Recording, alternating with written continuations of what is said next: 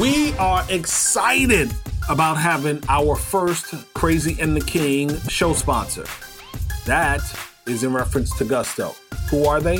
Well, Gusto is an easy online payroll and benefits service built for modern small businesses. In other words, a people platform.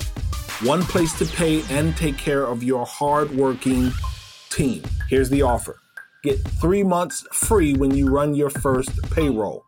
All you need to do is visit gusto.com/CATK. That's abbreviated for Crazy and the King. One more time. Go to gusto.com/CATK. It's time to stop dealing and start demanding. It's time to stop being PC and start being transparent and authentic. It's time to get real. Prepare yourself. It's time for Crazy and the King.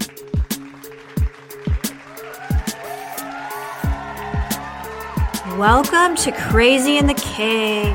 Hey, Torin. So I got to tell you, I got some goldfish to my right. I got Twizzlers top left. Microphone that I promise I'm not going to put my hand on. Like, I'm hoping that we have like zero static. My eldest king created a playlist for me, Julie. So when we go out practice driving, he's got a special playlist for me. It only has like one or two hippity hop. You know, he'll try to put like Jeanne in and a little Soul to Soul, and of course, you know, I love Raheem Devon. But then he'll throw in like one or two songs from DaBaby or somebody that's like, I'm like, what the hell are they talking about? But so I say all of that to say I'm good. I feel incredible. If I had 100 meetings this week, I still feel incredible because last week I felt like I had 500 of them. So I'm like really in a good place. Good. And in my experience, we should probably just put on like meditative music when you're teaching your children to drive because holy shit, right? Wait, so you had that responsibility? You were the one taking them out? So we split and they went to driver's ed, thank God, but I was a terrible teacher. I'm not going to lie. Eventually I just told Chad he had to do it and I just could not deal with them. And they're all much better drivers because I was not the one to really teach them. So what was the problem? I mean, were your nerves bad? Like, did you make them hit the brake like 400 feet from the yellow stop sign? I mean, what was going on? I think I was just overly bitchy at them about it. It's just, you know, there was no right. And because I am a worrier, everything was wrong. And that's not conducive to learning. I was just making them more anxious. And they all got substantially better when I stepped away and came back and said, okay, now you have your license. Now we'll continue to drive together. I think I'm pretty good now, but I was pretty much a monster at the beginning. I won't lie. Yeah, I can tell you, you know, for me, what I keep telling my king, I say, listen, you have to be in a position where you can make a decision. Driving is all about decisions, split-second decisions, constant decisions. You got to decide whether or not you're using, you know, the rear view mirror, your side mirrors. You got to decide how often you're going to look over your left or your right shoulder. You do have to determine, is my speed enough? You know, am I going to make that particular light, that turn? Can I get over fast enough? It's all about decisions, and I think it's a great metaphor for, or shall I say, connector, a bridge to where we are right now. He's doing an incredible job, by the way. I just want you to know, like, I'm not nervous while I'm in the vehicle with him. I think that he is doing an incredible job. I will say that we have not gotten on the highway as of yet. I am waiting probably until mid-August for that. I'm going to need a couple more weeks just to make sure he can handle himself. But when we talk about speed and we talk about decisions, I want to talk about racial injustice in corporate America's response. And I wonder whether or not you are optimistic as I am. So what we've seen over the last several weeks are a number of organizations pledging millions of dollars to racial justice causes. Apple and YouTube both announced their $100 million pledge. I think Netflix was first. The founder and his wife committed, I think it was $102 million to HBCUs and to banks. But I'm wondering, are they doing enough? And are you optimistic? So when you think of all that's been happening, Julie, since May 25th of 2020, how are you feeling around corporate's response to the sea of events? So I'm feeling more optimistic than I usually do. I think that's a pretty big deal in my world. I love, and I know how incredibly important moving money into organizations that support equity in racial injustice and equity that we need. So that's really good, right? $100 million from Apple and YouTube is a huge amount of money. It's a good start. Like I always say, though, with disability, I don't really believe them until they put their hiring money where their mouth is. Mm-hmm. And so ads are great. They're incredibly impactful. They start to change the way that people think. Supporting racial injustice issues and systemic change with dollars is incredibly important. But when we're on the payroll, that's when I really know that things are changing, and then we're growing in those organizations. So I still think that we have a long way to go. And I will say, and I'm curious as to what you think about this, I've been, especially I think over the last 2 weeks, a little more anxious that we might be missing the moment because we've had so much energy on our side and it seems to be leveling down a little bit. And if you're feeling that same way, like we've got to really kick back up into gear and figure out how to do that as a community to keep these conversations alive. Yeah, I do believe we are losing a bit of the street scene, a bit of the street fervor. I believe that is waning. And, I hesitate to be critical of that because I'm not a person who wants to get out in the street and march. That's never been my thing. And so I feel like it's unfair of me to criticize individuals for not marching in their streets, protesting outside of any type of building. So in that regard, I do feel like the fever pitch is changing, the tone, the tenor is changing. And so what I do, I also feel like in lieu of that, especially if that is the case, that we continue to use our social media, that we continue to bombard the people that work inside of publishing houses, that we are reaching out to reporters and letting them know, while you may not see me on said corner, this is something that I drafted and sent to, 450 people. I was on a call earlier this week with I don't want to say a client, but with a connection. I was on a call with a connection, and they raised awareness for me. I had not had a chance to research them, and before this call, I had never heard of them. But it seems like an organization titled Hold the Press and another one titled 600 and Rising. And apparently these two entities, I think it's two entities, Julie, I think they are sending out almost like demands to advertising firms and agencies, like basically do something. Here's what we want to see. We want to see X, we want to see Y, and we want to see Z. And so again, I can't comment because I hadn't had a chance to go out and research what it is that they are doing and or saying. But I agree with you. I do believe that it's waning a little bit, and we have to do what we can to use our mediums, our platforms, our reach. We got to do what we can to make sure we keep some degree of pressure on the powers that be, the people that need to be listening, and just folks in general. I absolutely agree.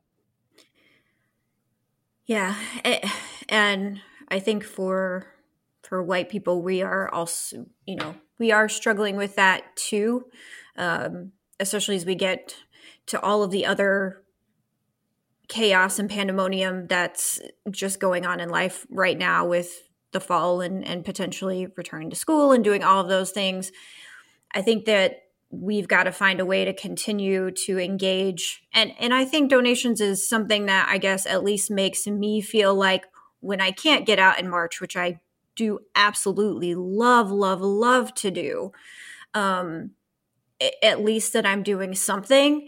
And I try to use social media, but I'm definitely looking for other ideas. You know, maybe our listeners have some about how we can continue to help press when we're 4 months out, 3.5 months out from the George Floyd murder. And we don't want to lose all of the power that's been gathered by the community right now.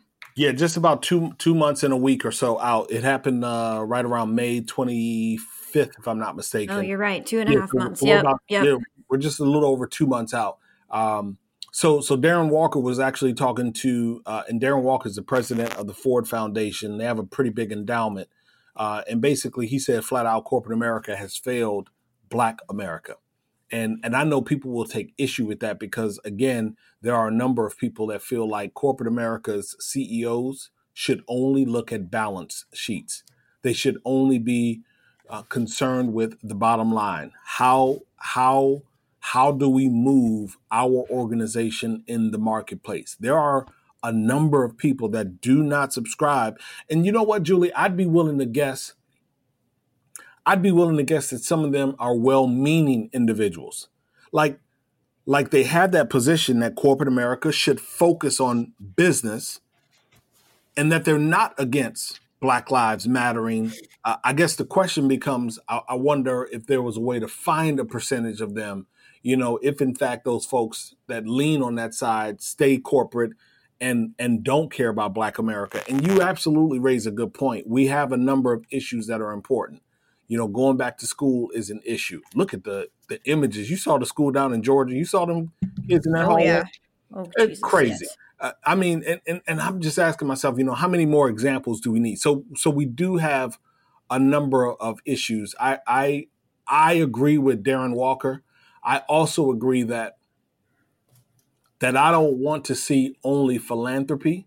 I want to see it in the way that organizations conduct their business. I do want to see that participation with underserved communities, with Black communities, with audiences from the LGBTQ or same gender loving. I just learned that phrase this week.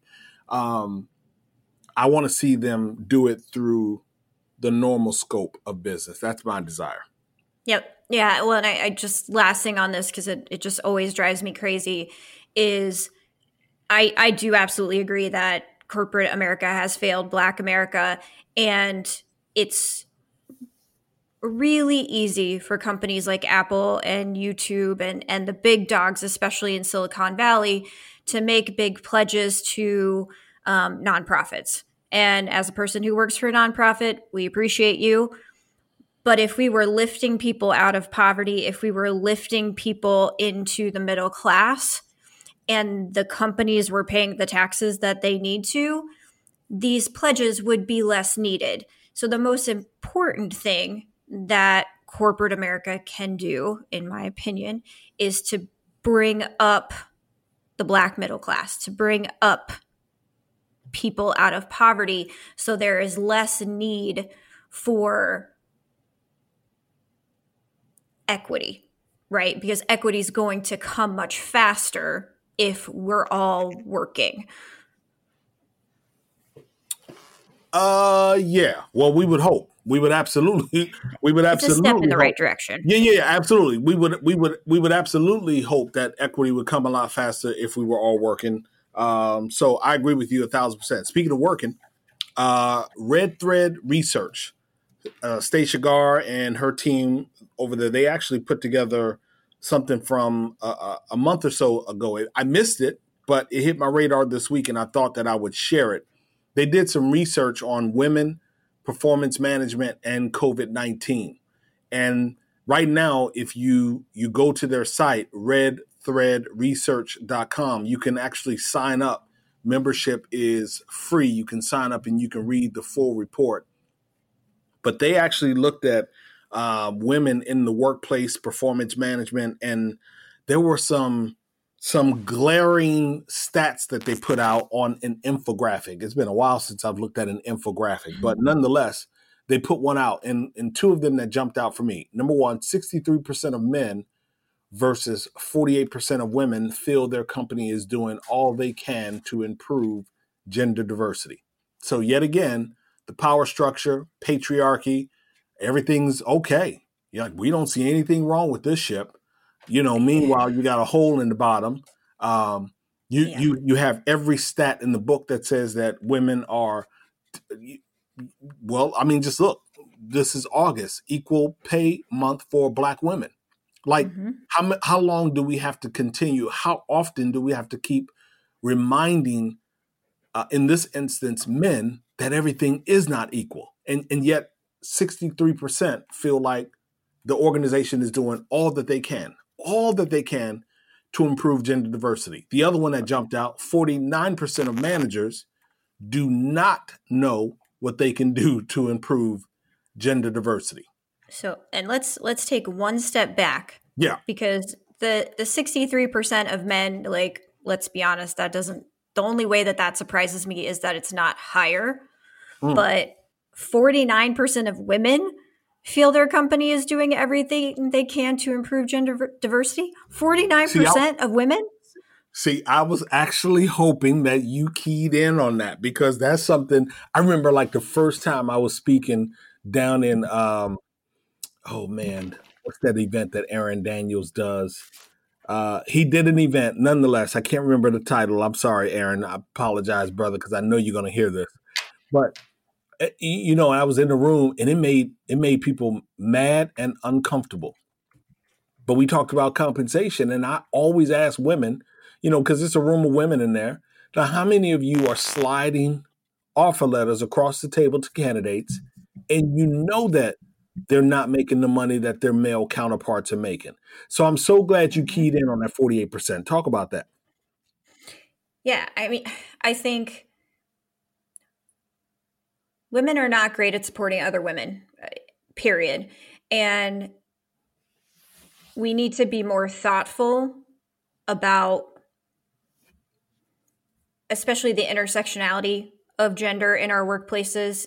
And while maybe we're bringing up white women and we're doing better, although we still have a ways to go, I don't see how any woman can reasonably state that a company is doing everything they can if Black women, women of color, disabled women are not making as much as they are.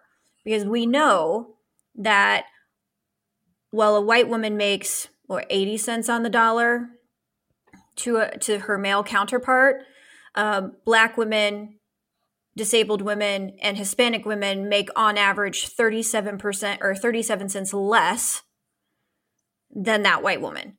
And so I don't know who they're asking in this thing, but my guess is it may be skewed fairly dramatically to Caucasian people, Caucasian women.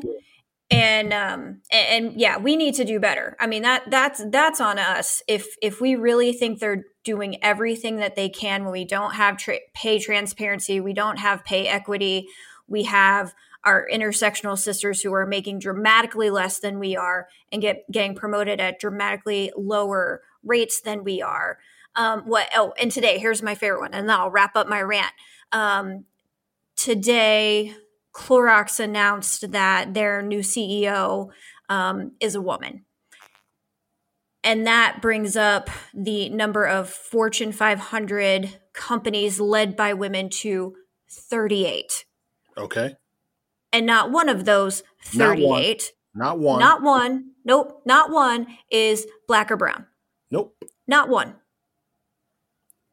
On top of the fact that we make up 50% of the freaking workforce, 55% actually of the workforce, and we're just still sitting around happy with table scraps. So kudos, Clorox. We appreciate the move. Absolutely am rooting for, the new leader. I didn't know that, so thanks for sharing that. News drop on me. I appreciate it. but we certainly got a lot of work to do, and can do a whole lot better. And so that means for all of you, whether you are the 63% men or the 48% women, I need you to really check what doing all they can do looks like, because I don't think that they're doing all that they can do. Hey, so listen, we're going to put the PDF link up. That just, it baffles me, if you will. But we're going to put the link up and we're going to go from there. So heading into the fall, women in the workforce, what a great transition. Talk about that. Yeah. So I know all of us that are parents have on our brain sending our kids back to school, kind of getting back into the fall routine. You and I and Chad are incredibly blessed because at least as long as we've all known each other, we've been working from home. Yep. And that creates a dramatically different place as parents than when I had to go into the office all of the time, right? When I was a single parent, I used all of my vacation days, all of my sick days, had to take days unpaid to take care of sick kids, to take care of kids on breaks, to do those kind of things. And now we're getting to a place this fall where women are going to be dramatically impacted by the lack of childcare options in the workplace. And if I even kind of take a step back from that, right, we know that going into the pandemic, the impact on women has been much higher than it has been on men. And so what does that mean exactly, right? Women are 180% more likely to be affected by COVID-19 in their employment. Which, of course, makes sense for them because they are maternal. They are the one who tends to allocate, the time to get children to school or to childcare, or they're the one that primarily is going to call in sick if the child is sick, can't make it to school. And so, yes, it does have an impact. Hold on. Is that because we're maternal, or we've been told by society our entire lives that if we don't sacrifice our whole being to raise these little people, that we're bad women? I mean, I think that instinctively, I know that I am very maternal, but I was also trained to be very maternal by very maternal women, and to not expect as much as from the men in my life, to raise and take care of babies and do those kind of things. And so I still think that is very societal. I do not think that it's just maternal. Sorry, go ahead. No. You raise an interesting point. And I think it has everything to do with both. I just don't know if one is even more than the other. And I suspect that it is. And again, it's a bit of a challenge for me because I've always worked from home through all of my children's matriculation. So I've never not been able to be there for them when they were sick. I've never not taken them to, I've always taken my children to school, daycare, elementary, middle. They've never been on a bus. So I guess it's a fair question. And I think in many ways, society probably has, applied pressure and been critical and perceptive of women who are not at home and in the kitchen, if you will. Yeah. I mean, you are certainly the exception to the rule. I mean, before the COVID hit, almost every time you and I chatted via text or on the phone, you were doing something with the Kings, right? You're taking them to get their hair done. You're taking them to interview for a job. You're like doing whatever it is that they need to do.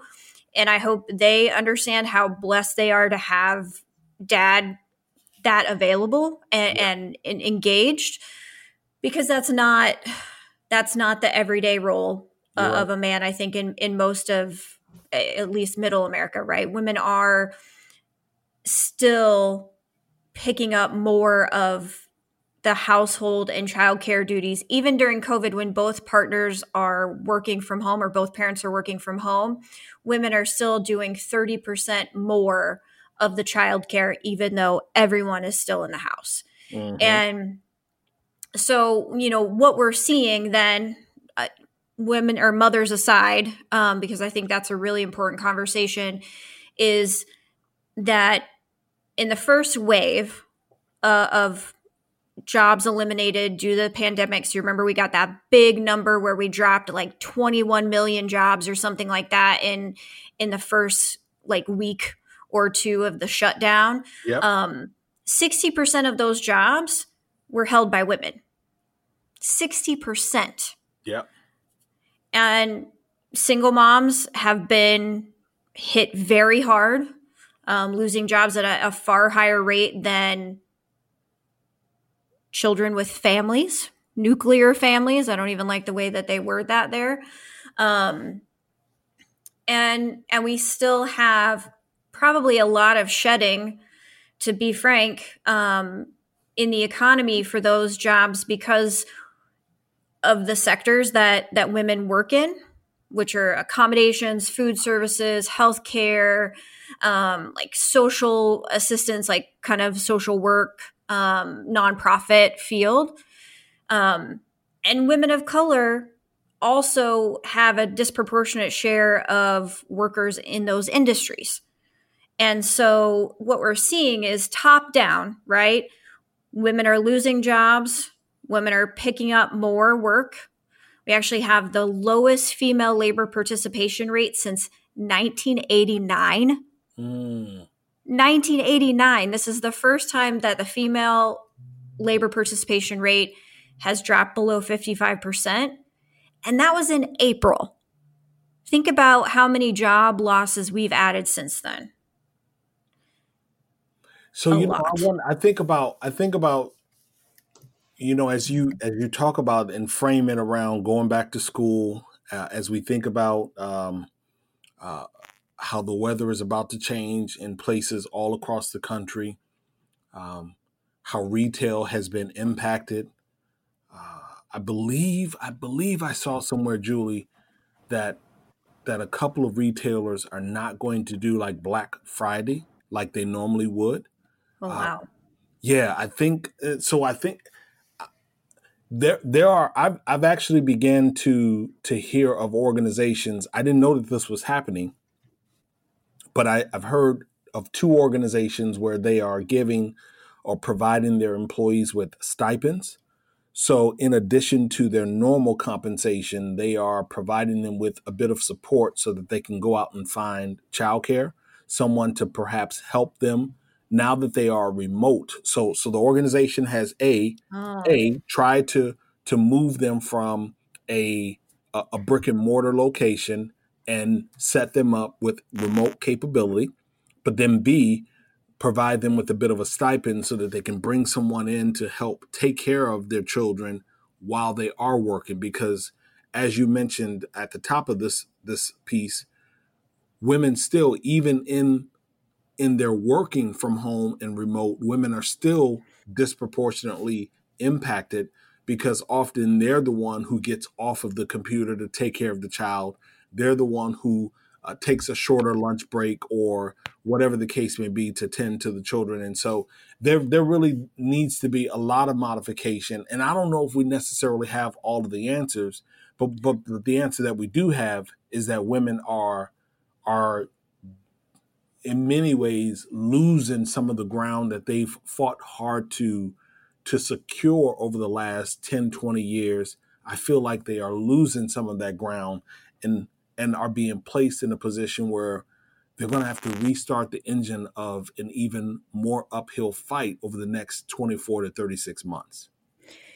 Yeah. The newest impact on women from COVID report out from McKinsey says that if we keep on our current trajectory and do nothing to support women staying in the workforce or quickly re-entering the workforce, it will be by 2030 a $1 trillion hit to global GDP, and there will be 33 million less women working 9 years from now.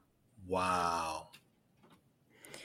So this is a huge, and we're not gonna, it was understated in what you said that we're kind of taking a step back. We're going to give up decades of progress because we can't get our economy rebooted in the way that we need to.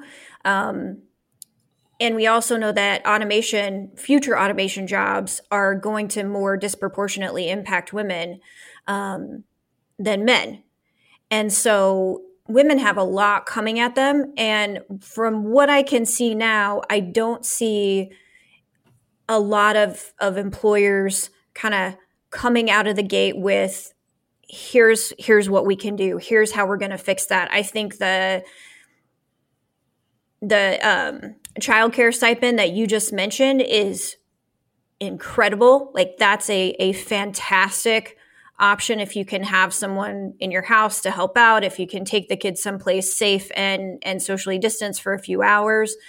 But Goldman Sachs really said that we should expect that COVID is going to force parents, which are going to be predominantly women, out of the labor pool because of the lack of adequate childcare and the uncertainties around on-site school and how to adequately engage students who are either online or on-site. So what do we do? I mean, as I sit here and listen to you run through some of the data points and facts, realities around this story, I'm challenging myself to say, well, what do we do? And I may not be, well, let me just say I'm not an economist. I'm not an academician. Did I say that right? Academician, whatever. I'm not that guy. I'm not an. I don't even know what that word means. Yeah, I'm not that person. So I'm asking myself, what can leaders, executives do to reshape what work looks like? Why is it that work has to be 8 hours per day? Why can't we figure out a way to stagger contribution and work collaboratively across project management software or shared documents like a Google Doc?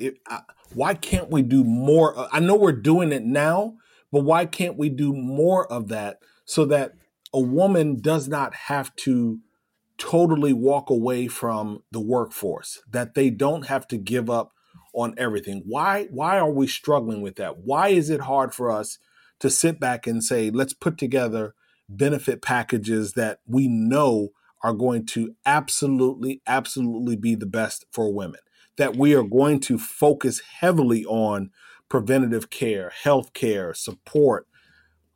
I just don't know. I don't know why we struggle with that. Because we choose to. I mean, it's just as simple as that. You have seen how quickly the world can change and how quickly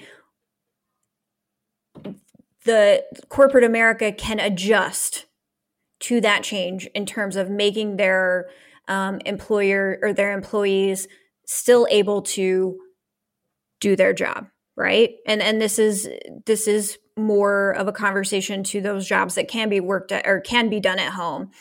But when the entire world needed that option, corporate America adjusted.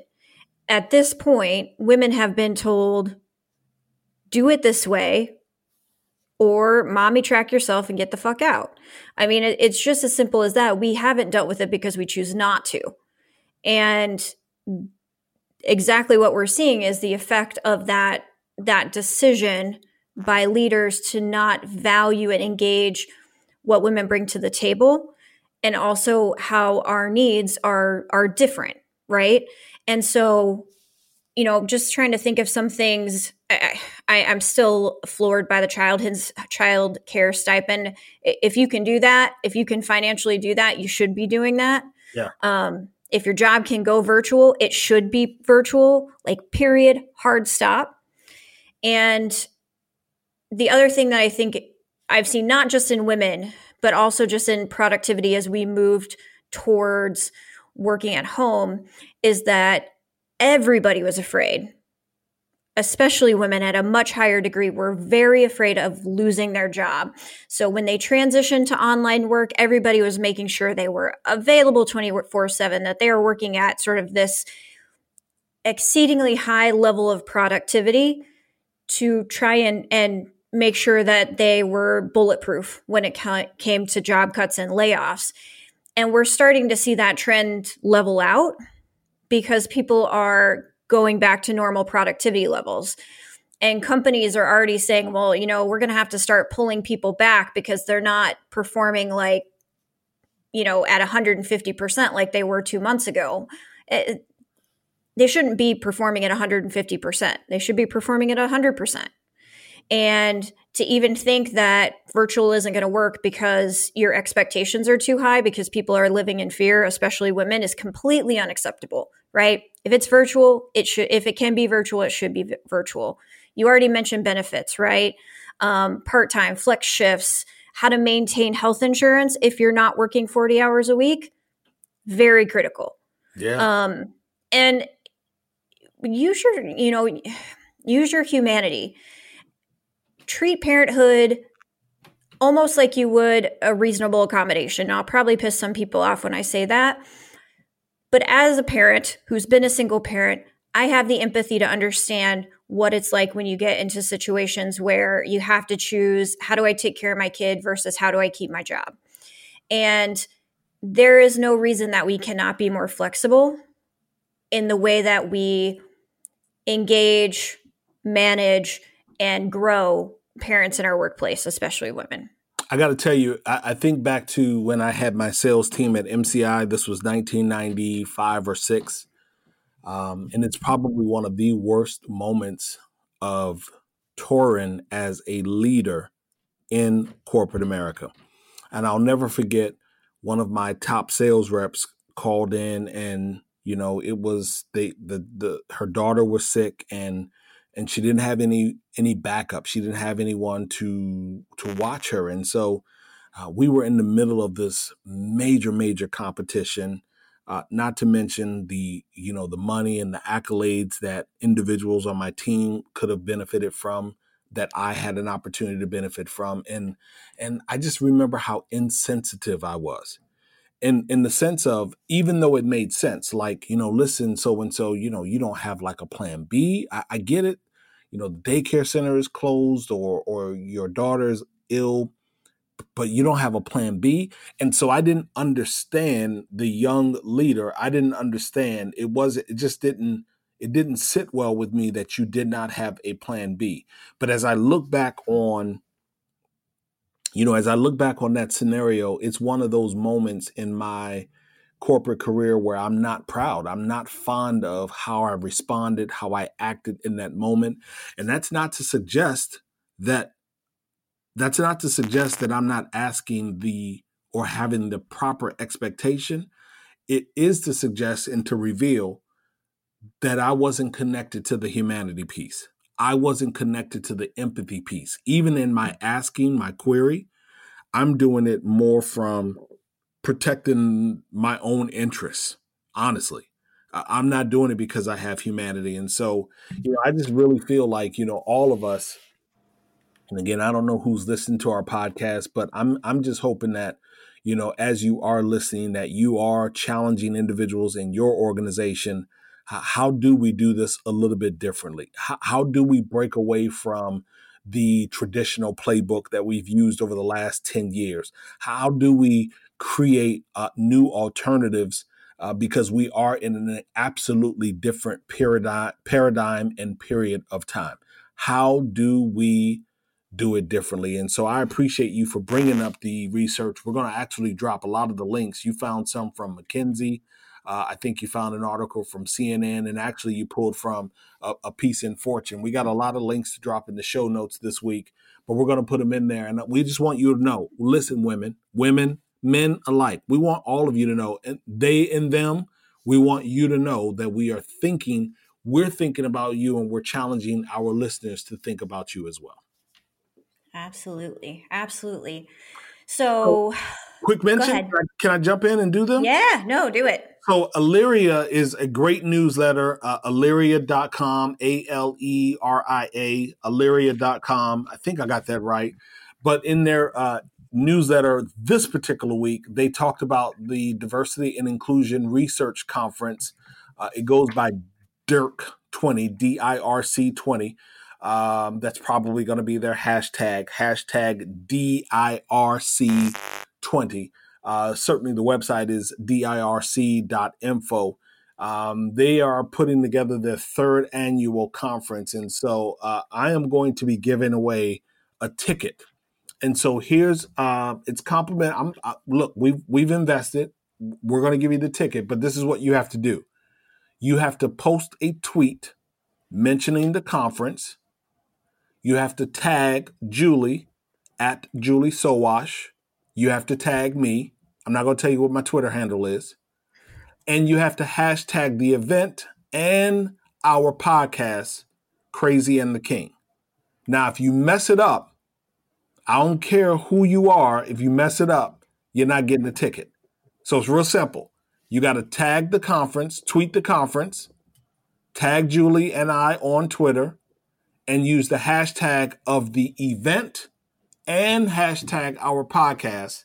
And when I see someone, I'm going to make note and get you a ticket so that you can attend the event, because I want you to do better around D&I. And I know that research is part of that doing better. So cool. Also, if you got questions about being better or being a better anti-racist, the Inclusion First Project is streaming every Tuesday at 4 p.m., a weekly Q&A. So you can find that information at Inclusion First Project. That's inclusion, the number 1, the letter ST, inclusionfirstproject.org. They do a weekly Q&A at 4 p.m. Pacific Standard Time on Tuesday. This is asking and answering questions around being a better anti-racist, a phrase that you have heard a lot of over the last several months. You got questions? They have answers. Have at it. Awesome. Very excited about both of those. So many great virtual events coming up for just everywhere. I'm not sure if you heard that HR Tech has decided they will go virtual this fall. And so we are going to be testing that out in October. And I'm sure that the people over there at HR Tech will do a great job. So name drops. Torrin, do you have any name drops this week? Absolutely. I want to put a shout out to our Twitter friends over at gusto.com. You can find them on Twitter at Gusto HQ. That's GUSTO at Gusto HQ. And why? Well, because they support Crazy and the King, and we absolutely appreciate them. They are our first show sponsor. So thank you ever so much to the entire team over at Gusto. And that was spearheaded by my dear friend Bernard Coleman, who made the introduction.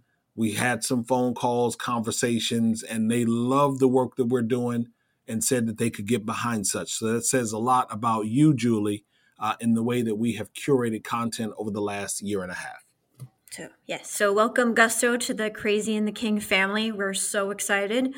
My name drop, simple. We are taking 2 beautiful daughters to university this week.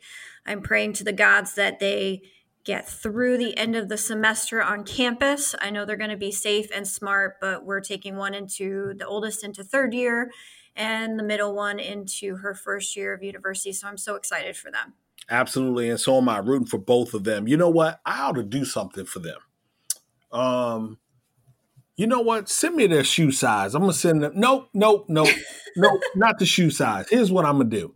I'm going to go online and I'm going to grab gift cards for both of them so they can get some new walking shoes. Tell them the only rule that I have is that they cannot go out and get some old folks like easy walkers. They got to get something fresh. Now I'm not going to buy the whole shoe. Here's what's funny. That would be crazy. Here's what's funny. So I used to, when I was doing more transactional recruiting, I would always send gift cards to people who gave me referrals. So if you gave me a referral and I placed someone in a position, then I'd say thank you by sending them a gift card to Nordstrom. And people would always be surprised because they didn't know that it was gonna, whether it be digital or via regular mail. And I would always tell people, I said, listen, I want you to give me a referral that's going to stick. Like, because when I get my check and I go buy a pair of shoes, I ain't trying to take one shoe back because I got to replace the person. Like, I really want people that's going to stick. So tell the girls, I am going to send you over a digital gift card so they can put towards a great pair of fashionable shoes. And all I want to see is them having a fantastic year in school, because I know a lot is going to change for them. They're going to be challenged in different ways. So that's a beautiful name drop to the both of them. Gift card is on its way. All right. Thank you. Very generous. And they both love good kicks. So I know that will not go to waste. Absolutely. Absolutely. You got anything else? Take us home. You got it. So we close reminding each and every one of you to share the pod with your digital tribe. I always say, find your voice inside of the workplace. Be a better human. We can't remind you enough. Just be a better human. We're going to drop this episode. By the time it drops, I will probably be emceeing Humans at Work in partnership with Skill Scout. So if you have not registered yet, go to humansact.work/film-festival. humansact.work/film-festival. Catch me on Sirius XM channel 126 this Sunday, 1 p.m. For now, Julie and I are we ghost. See ya.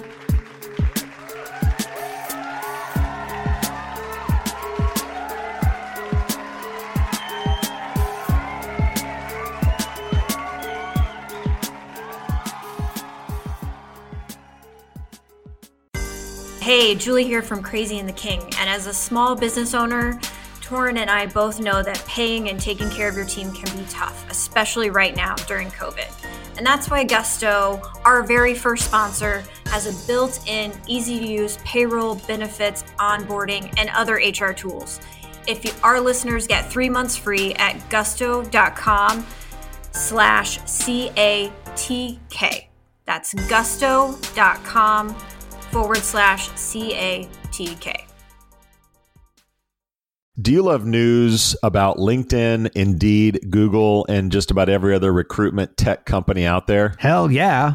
I'm Chad. I'm Cheese. We're the Chad and Cheese Podcast. All the latest recruiting news and insights are on our show. Dripping in snark and attitude. Subscribe today wherever you listen to your podcasts. We out.